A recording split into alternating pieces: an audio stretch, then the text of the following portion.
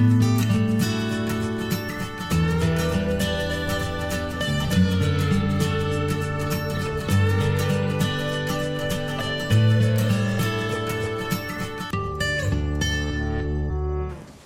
morning. Our scripture reading this morning comes from Luke chapter 2, verses 22 through 40. And when the time came for their purification according to the law of Moses, they brought him up to Jerusalem to present him to the Lord, as it is written in the law of the Lord. Every male who first opens the womb shall be called holy to the Lord, and to offer a sacrifice according to what is said in the law of the Lord. A pair of turtle doves or 2 young pigeons. Now there was a man in Jerusalem whose name was Simeon, and this man was righteous and devout, waiting for the consolation of Israel, and the Holy Spirit was upon him. And it had been revealed to him by the Holy Spirit that he would not see death before he had seen the Lord's Christ. And he came in the Spirit into the temple. And when the parents brought in the child Jesus to do for him according to the custom of the law, he took him up in his arms and blessed God and said, Lord, now you are letting your servant depart in peace, according to your word. For my eyes have seen your salvation, that you have prepared in the presence of all peoples, a light for revelation to the Gentiles, and for glory to your people Israel. And his father and his mother marveled at what was said about him. And Simeon blessed them and said to Mary his mother, Behold, this child is appointed for the fall and rising of many in Israel, and for a sign that is opposed, and a sword will pierce through your own soul also, so that thoughts from many hearts may be revealed. And there was a prophetess, Anna, the daughter of Phanuel, of the tribe of Asher. She was advanced in years, having lived with her husband 7 years from when she was a virgin, and then as a widow until she was 84. She did not depart from the temple, worshiping with fasting and prayer night and day. And coming up at that very hour, she began to give thanks to God and to speak of him to all who were waiting for the redemption of Jerusalem. And when they had performed everything according to the law of the Lord, they returned into Galilee to their own town of Nazareth. And the child grew and became strong, filled with wisdom, and the favor of God was upon him. This is the word of the Lord. Good morning, everyone. Good morning. How's everyone doing? Okay. Well, you look great. You look like you're ready to pay attention. So I'm going to pray, and then we'll get started. Father in heaven, Lord, we come before you this morning, and Lord, we ask that you would humble our hearts. God, would you make them soft and receptive to your word? Lord, just help us to see your goodness and your beauty that is communicated so clearly and so powerfully through the arrival of your Son, Jesus Christ. I pray that we would honor you and praise you. God, would you help us to worship you? Father, help us to fear you and not fear man. Lord, we love you, and God, we ask that you be faithful, or we know that you are faithful, Lord, to be at work among us. So we ask that you would do just that. We praise you. We love you. It's in Jesus' name we pray. Amen. All right, so coming into our text this morning, there's one observation that's really important for us to make, and that is the way that Luke encapsulates his message right here. He encapsulates it with 2 themes. So he brackets it or bookends it, you could say. And the first theme that surrounds this passage that we're in is that Jesus was a Messiah according to the law of God. So let's look at verse 22 together. If you're in Luke chapter 2, verse 22, we see that, and when the time came for their purification, according to the law of Moses, they brought him up to Jerusalem to present him to the Lord. That happens right at the beginning of this scene, and then at the end of this scene, verse 39, And when they had performed everything according to the law of the Lord, they returned to Galilee, to their own town of Nazareth. So, big emphasis right here on God's law, that Jesus came as Messiah according to the law of the Lord. Now, the second theme that surrounds this text is that of the salvation of Israel. So here we see this introduced when Simeon is introduced. So verse 25. Now there was a man in Jerusalem whose name was Simeon, and this man was righteous and devout, waiting for the consolation of Israel, and the Holy Spirit was upon him. Similar point highlighted when Anna is introduced. So at the end of the passage, verse 38, and coming up at that very hour, Anna began to give thanks to God and to speak of Jesus to all who were waiting for the redemption of Jerusalem. So we have the redemption of Jerusalem and the consolation of Israel, and then we have the fact that Jesus was presented and he came to the temple in accordance with God's law. So there's a big focus, a big emphasis on Israel, the fact that Jesus is fulfilling promises to Israel and that he's saving Israel. Now that might seem like it's a pretty obvious observation, like, thank you, Vince, tell us something that we don't know. So that's a relatively obvious observation, but I think the point that Luke is making here it's often underappreciated. You see, what Luke is telling us simply is that salvation took place in a historical context. Okay, in other words, the salvation that God provides is for real people that have real problems and real pain. God's salvation, the salvation that he has promised, affects real lives. That is, like when you boil it all down, that is the significance of the fact that salvation took place in the historical context of God's promise to Israel. We could say that salvation in history means salvation that counts. You see, God didn't just make up this salvation for hypothetical people or only like the spiritual elite, something that is abstract and way out there, something that may or may not affect our lives today. Right? God does not provide a salvation that is for hypothetical people or just for the spiritual elite. No, he provides salvation that is for real people. That is what it means when we say that salvation in history is salvation that counts. Now, our culture, we see this all over in American culture, that people will reduce and distort salvation in a number of ways. Some people will reduce Christianity and its message to like feelings of spirituality. We hear it all the time. People say that they're spiritual, not religious. For these people, Christianity, or the Jesus presented in the scriptures, it's all about positive emotions, positive feelings, right? Others will look to the gospel or look to salvation in positive thinking or self-actualization or becoming a better version of you. Right? That, for them, that is what the message of Christianity is. Others will reduce and distort Christianity to promises of health, wealth, and good fortune. But Christianity and the salvation that it offers is none of those things. Right? Salvation is not becoming a better version of you.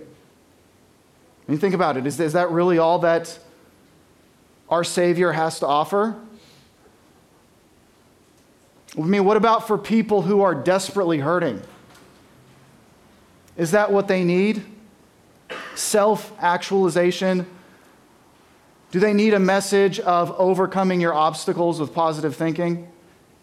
Is that what hurting people need? No, it's not. I mean, we've all heard the news. We've all heard about the Osprey crash. We've all heard about the grieving families that have lost because of this. Is that all we have to offer them as Christians? Be a better version of you? Overcome your obstacles with positive thinking. Have positive energy, positive emotions. Christianity offers something real, something tangible, something meaningful, something that affects people's real lives, because our Savior entered into our history at a particular time and place to save real people. Salvation in history means a salvation that counts. Salvation is all about God's plan, which He accomplished through a chosen person in a chosen nation at His chosen time. And that very evident truth should humble us, because we do not get to define who Jesus is. We do not get to define what salvation is. No matter what our culture wants to tell us, no matter how attractive it may seem to put together a Savior that fits according to your own liking, we do not get to define Jesus nor salvation. But thankfully, we have something real, we have something tangible, something that really affects us, because Jesus provides a salvation that has eternal consequences. A salvation that is life-altering, a salvation that has real effects. And again, that is because it is something that God has planned, something that He has purposed, and something that He has provided through the history of Israel. So that's what I want us all to take away today, is that, yes, there's this emphasis on Israel, but that's really important, not just for Israelites. It's important for the whole world, because it is how God has entered our history to affect our lives. We can look at it this way. Fulfillment of God's promise, the fulfillment of God's promise to Israel equals a real Savior for real people. The fulfillment of God's promise to Israel equals a real Savior for real people. If you're taking notes, you'll want to write this down, because this is how we connect our text with the main idea this morning. So here's the main idea. We've already said it before, but this is the real practical implication of what's going on here, is that salvation in history means salvation that counts. 2 points this morning. You're welcome. 1, the salvation of Israel, and 2, salvation incarnate. And because we only have 2 points this morning, I can ask you to really focus on what I'm about to say next, because it's really important as we move forward. Where we're talking here about the fact that salvation has taken place in history. It's taken place in the history and through the history of Israel. That observation should naturally lead us to the question, why? If you're God, why enter human history at all? Why use Israel as a vehicle to bring your Messiah to the earth? In other words, why did the Son of God have to become a man? The short answer is that we needed a man, we needed a human to represent us before God. We didn't need an angel to represent us before God. We didn't need a spirit to represent us before God. We needed a human obedience to count for us so that we could be righteous in God's sight. We needed a human obedience. So just like Adam represented all of humanity in the fall, so now we're in this fallen, sinful world, so Jesus Christ represents all of His people before God. We needed a human righteousness, a human obedience. This concept is laid out very clearly in Hebrews chapter 2, verses 14 through 18. So if you're in your Bibles, you can turn with me there or look up on the screen. Hebrews chapter 2. Here the author writes, "Since therefore the children share in flesh and blood, He Himself likewise partook of the same things, so that through death he might destroy the one who has the power of death, that is, the devil, and deliver all those who through fear of death were subject to lifelong slavery. For surely it is not angels that he helps, but he helps the offspring of Abraham. Do you guys catch the logic there? Jesus became a man rather than an angel because he's helping humanity. Therefore, he had to be made like his brothers in every respect, so that he might become a merciful and faithful high priest in the service of God to make propitiation for the sins of the people.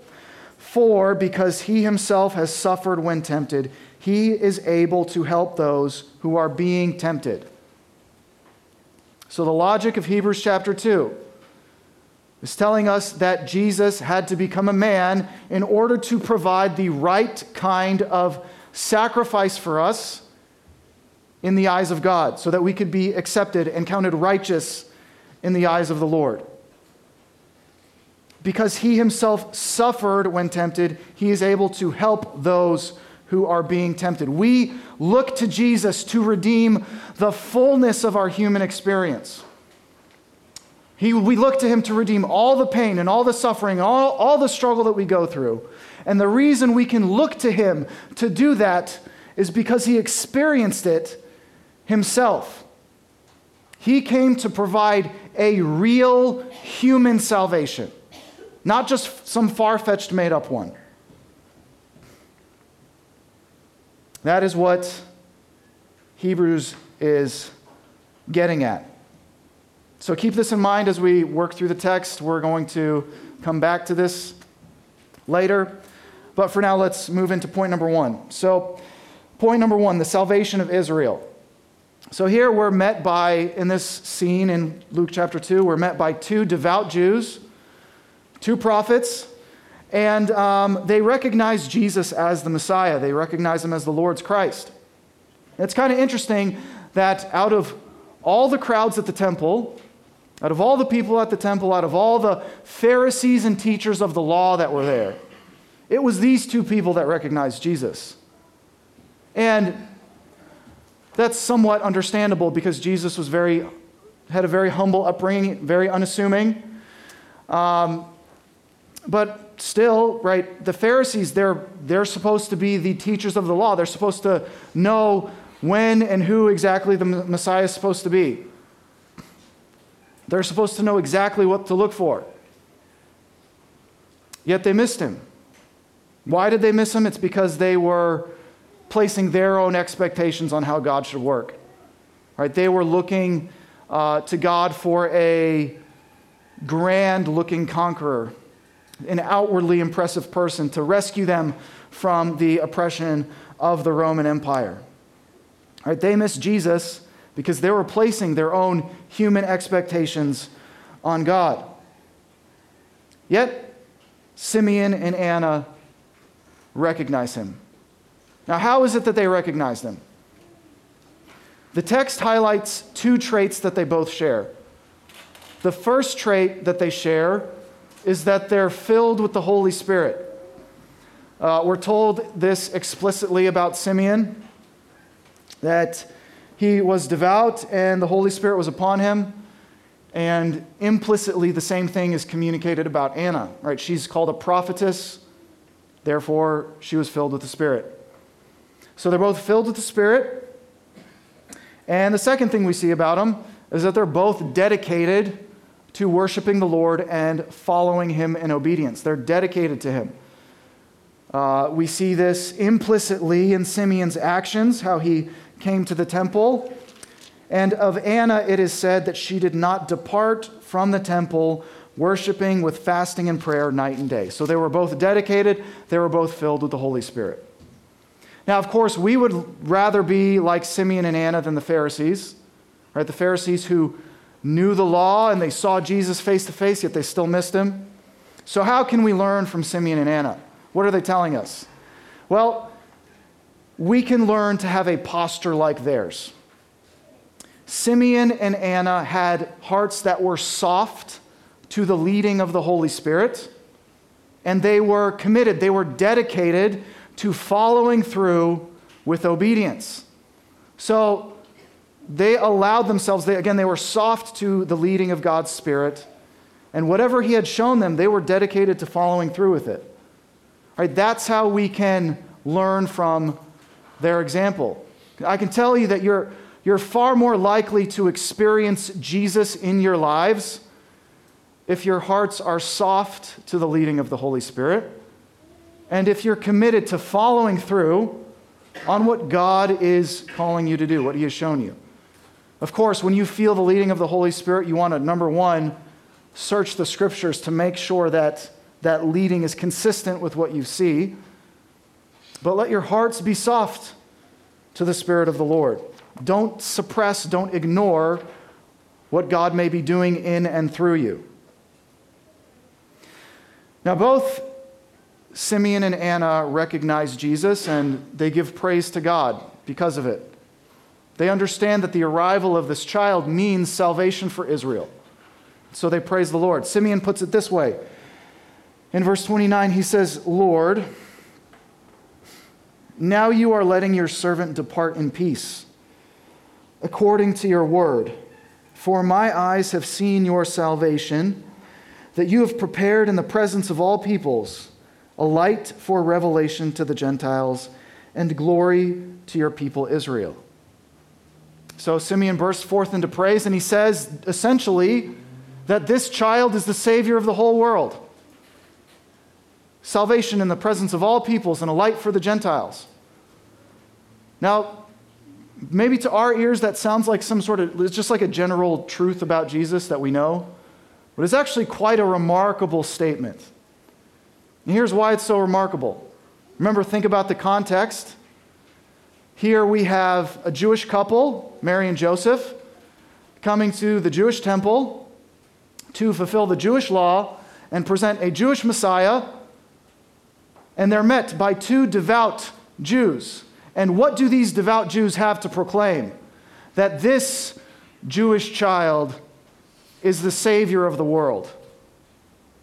He's a Savior for all people. What the Gospel of Luke is showing us is that the fulfillment of God's plan for Israel, the fulfillment of God's redemption of Israel, has always meant salvation for the whole world. The fulfillment of God's promise of redemption for Israel has always meant salvation for the whole world. So Israel was not God's plan A, whereas the church is now God's plan B, the church full of Gentiles. No, His plan of salvation has always been salvation for the whole world, extending to the whole world, through Israel, through a chosen Messiah. Another way to think about this, we can say that Jesus is not contrary to the teaching of the Old Testament, but He is actually the truest expression of the Old Testament's teaching. The fulfillment of God's promise of redemption for Israel has always meant salvation reaching to the ends of the earth. You know, another reason why the Pharisees missed Jesus is because they were only expecting Him to save people like them. They expected salvation to come for people who looked like them, thought like them, acted like them. Church, we all know better than that. But don't let that be the reason you miss Jesus, because you're only expecting Him to be at work in people that are like you, that look like you, talk like you. And of course, we can apply this a number of ways: in the workplace, in our immediate communities, and in the community around us. Right? We have a wonderful opportunity living here in Japan to communicate to the whole world, to communicate to all of our neighbors, that the gospel is sufficient for all people, at all times, in all places, across all cultures, without exception. And you know what? I think I'm just encouraged by this church because we are taking that truth, and I see that we are trying to apply it in many ways. In our homes, in our immediate communities, and in our broader community here in Japan. Jesus fulfilled the promise of God to Israel, right? He fulfilled the promise of salvation in history. That is why he can provide a real salvation for any and all who trust in him. Again, we can say that salvation in history means a salvation that counts. This brings us to our second point, salvation incarnate. In verses 34 and 35, we have Simeon's words here. And Simeon blessed them and said to Mary, his mother, "Behold, this child is appointed for the fall and rising of many in Israel, and for a sign that is opposed, and a sword will pierce through your own soul also, so that thoughts from many hearts may be revealed." Now it's interesting to see here that for this incredible task of salvation, God has appointed a child. Now that's what Simeon says. God has appointed a child. He has not appointed an angel. He's not appointed a spirit. He's not even appointed a king. Scripture emphasizes that God has appointed this fragile human life to do this miraculous work of salvation. You see, this is a testimony in Scripture to the fact that Jesus had an authentic human nature, that the Messiah that God provides has an authentic, a real human nature. So yes, Jesus is the Savior. Yes, he is God, but he is also a man who was born to a mother, who grew up, who was raised in her home. Simeon says that this child has been appointed for the rise and fall of many in Israel and as a sign opposed. In other words, this means that the identity of Jesus, the identity of this child, is the criteria, it is the standard by which people will rise or fall. And that some who are confronted with the identity of this child will oppose him. Or if we're going to put this a little bit more pointedly, Luke is saying that the rise or fall of people in eternal life or in judgment, Luke is saying that the salvation depends on faith in the Jesus that is presented to us in the Scriptures. The identity of this child is the standard. It is the criteria by which people will rise or fall. That was true then in Jesus' time. We saw people oppose him. It was true throughout history. Many people have opposed Jesus in history, and it is true today. Now it's Christmas time. Things are starting to look slightly more festive than usual. Even though it's like low 80s right now, we can see the signs around us that Christmas time is here. So maybe you've thought about St. Nicholas, or maybe you've talked to your kids about St. Nicholas, or maybe you've seen pictures of Santa Claus somewhere, who's based off of the actual person that was St. Nicholas.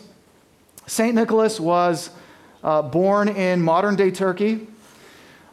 He became the archbishop of that region in Asia Minor, so back in the early church in the 4th century.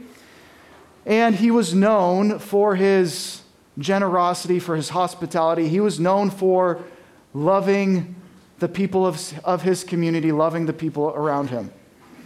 And there's one legend, one story about St. Nicholas where we kind of get some of our legends about Santa Claus, and it's the story goes like this. There was a family who had just fallen into financial ruin, and they needed some money to provide a dowry for their daughters. So St. Nicholas, he wanted to help this family, but he didn't want his identity to be known. Right? He wanted it to be a secret. So what did he do? He goes to this family's house and he throws gold coins down their chimney, and some of these coins fall into socks that were drying by the fireplace.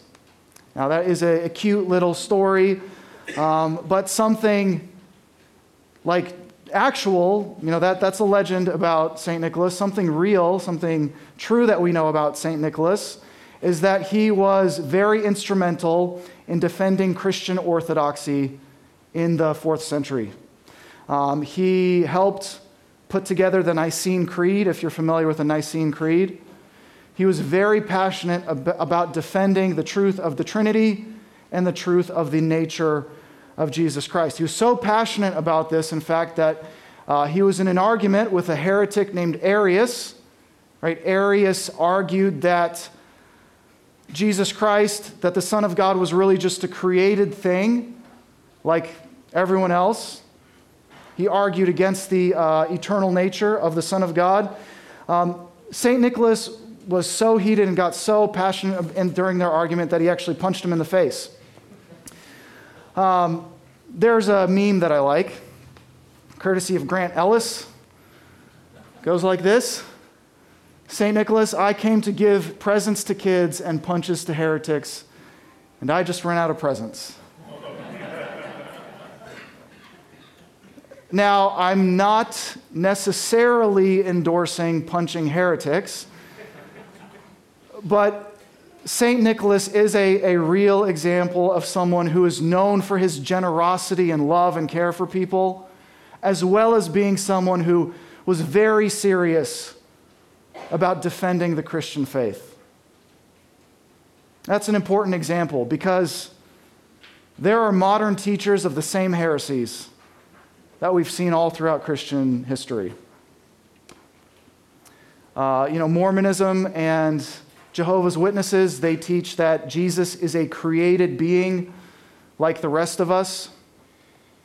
And if you're familiar with the Progressive Church or the Progressive Church movement, there are proponents in the Progressive Church movement that deny both the divinity of Christ and his humanity. So there's a guy, a heretic named Richard Rohr. He's very influential in the Progressive Church, and he's influenced the likes of Rob Bell, Oprah Winfrey, Jen Hatmaker. That's not a list that you want to be associated with, but he's been very influential, and he teaches that the person of Christ is actually split into two different persons. There's like your historical Jesus Christ, who is just a good guy, a moral teacher of the law. And then there is the Christ, what he calls the cosmic Christ, which is a benevolent spirit that all paths of spirituality lead to. This is what, let me read some of his words to you. This is what he has to say about Jesus Christ.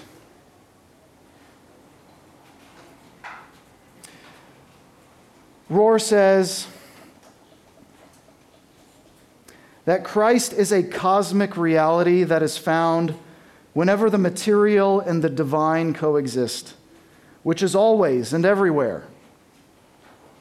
And so he's essentially saying that everything is Jesus Christ. He puts it more pointedly in another place. He says, the universe is the body of God. Yes, it's the second person of the Trinity in material form.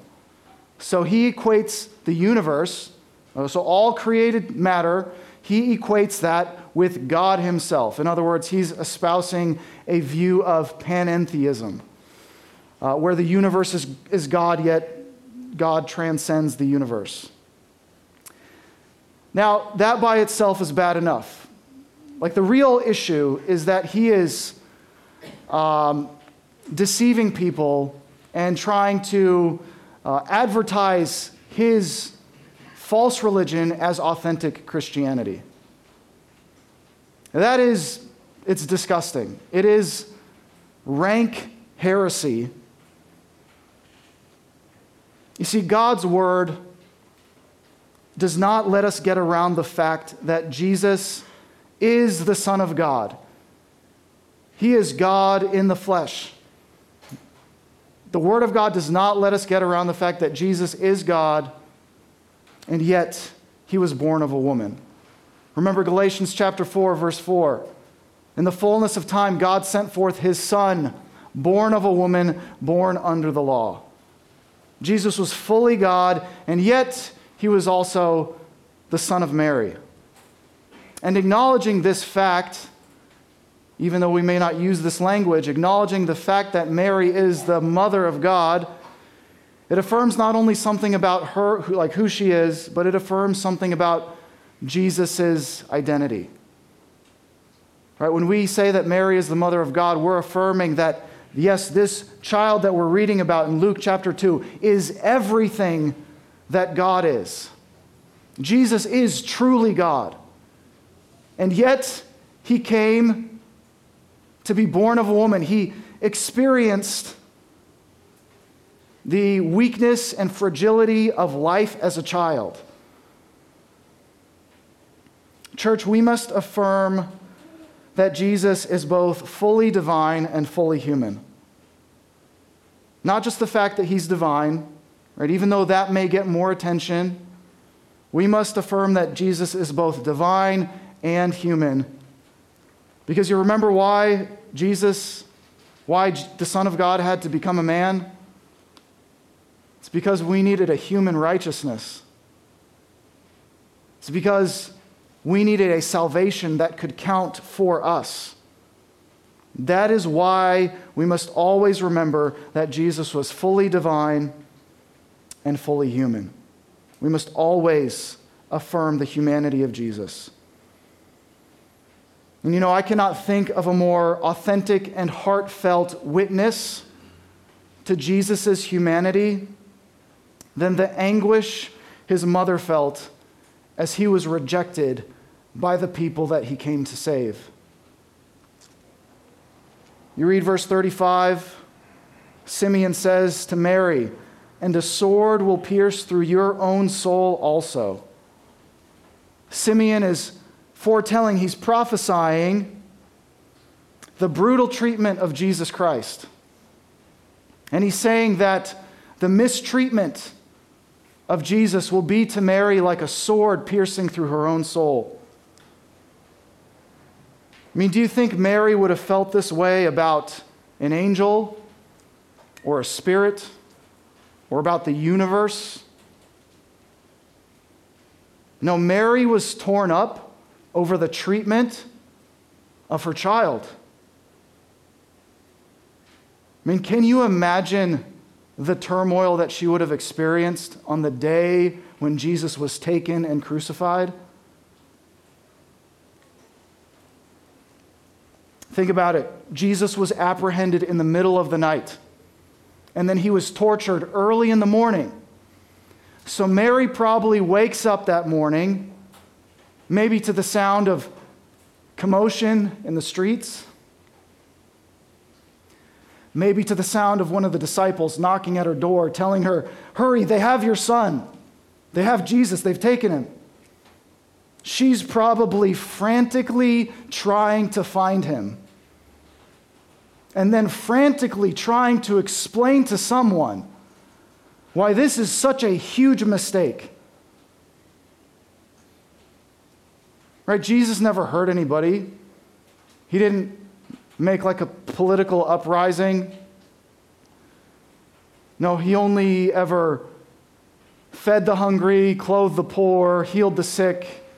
He only showed us the beauty of what the kingdom of God looked like. I imagine she was desperately racking her brain to try and figure out a way to get her son out of the trouble that he found himself in. Was Mary desperately trying to intercede on Jesus' behalf that day? We're not told explicitly, the text doesn't tell us, but I really do think so. Did that day feel to her like a sword piercing her own soul? no doubt. Church, Jesus can offer salvation to mankind because as a man, he was perfectly obedient to God. Jesus can redeem the deepest, darkest, most painful parts of the human experience because he came as a man. He shared fully in our humanity, yet he was without sin. Jesus can offer real salvation to real people who have real problems because he took on a real human nature, because he came into our history, fulfilling God's promise to Israel. In Jesus Christ, we have the hope of salvation. And that means nothing less than the hope of eternal life. That is the hope of every single painful experience being fully redeemed outright. That is the hope of a real human life in eternity, not just some fuzzy spiritual reality up in the clouds. That's how we tend to think of heaven.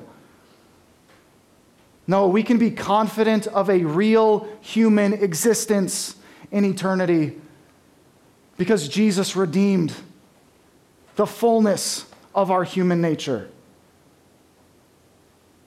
Brothers and sisters, salvation in history means a salvation that counts. Let's pray.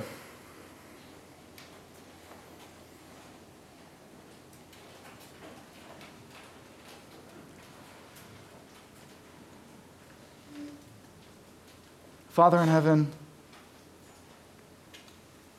Lord, thank you so much for looking upon us, God, looking upon our pain and our hurt,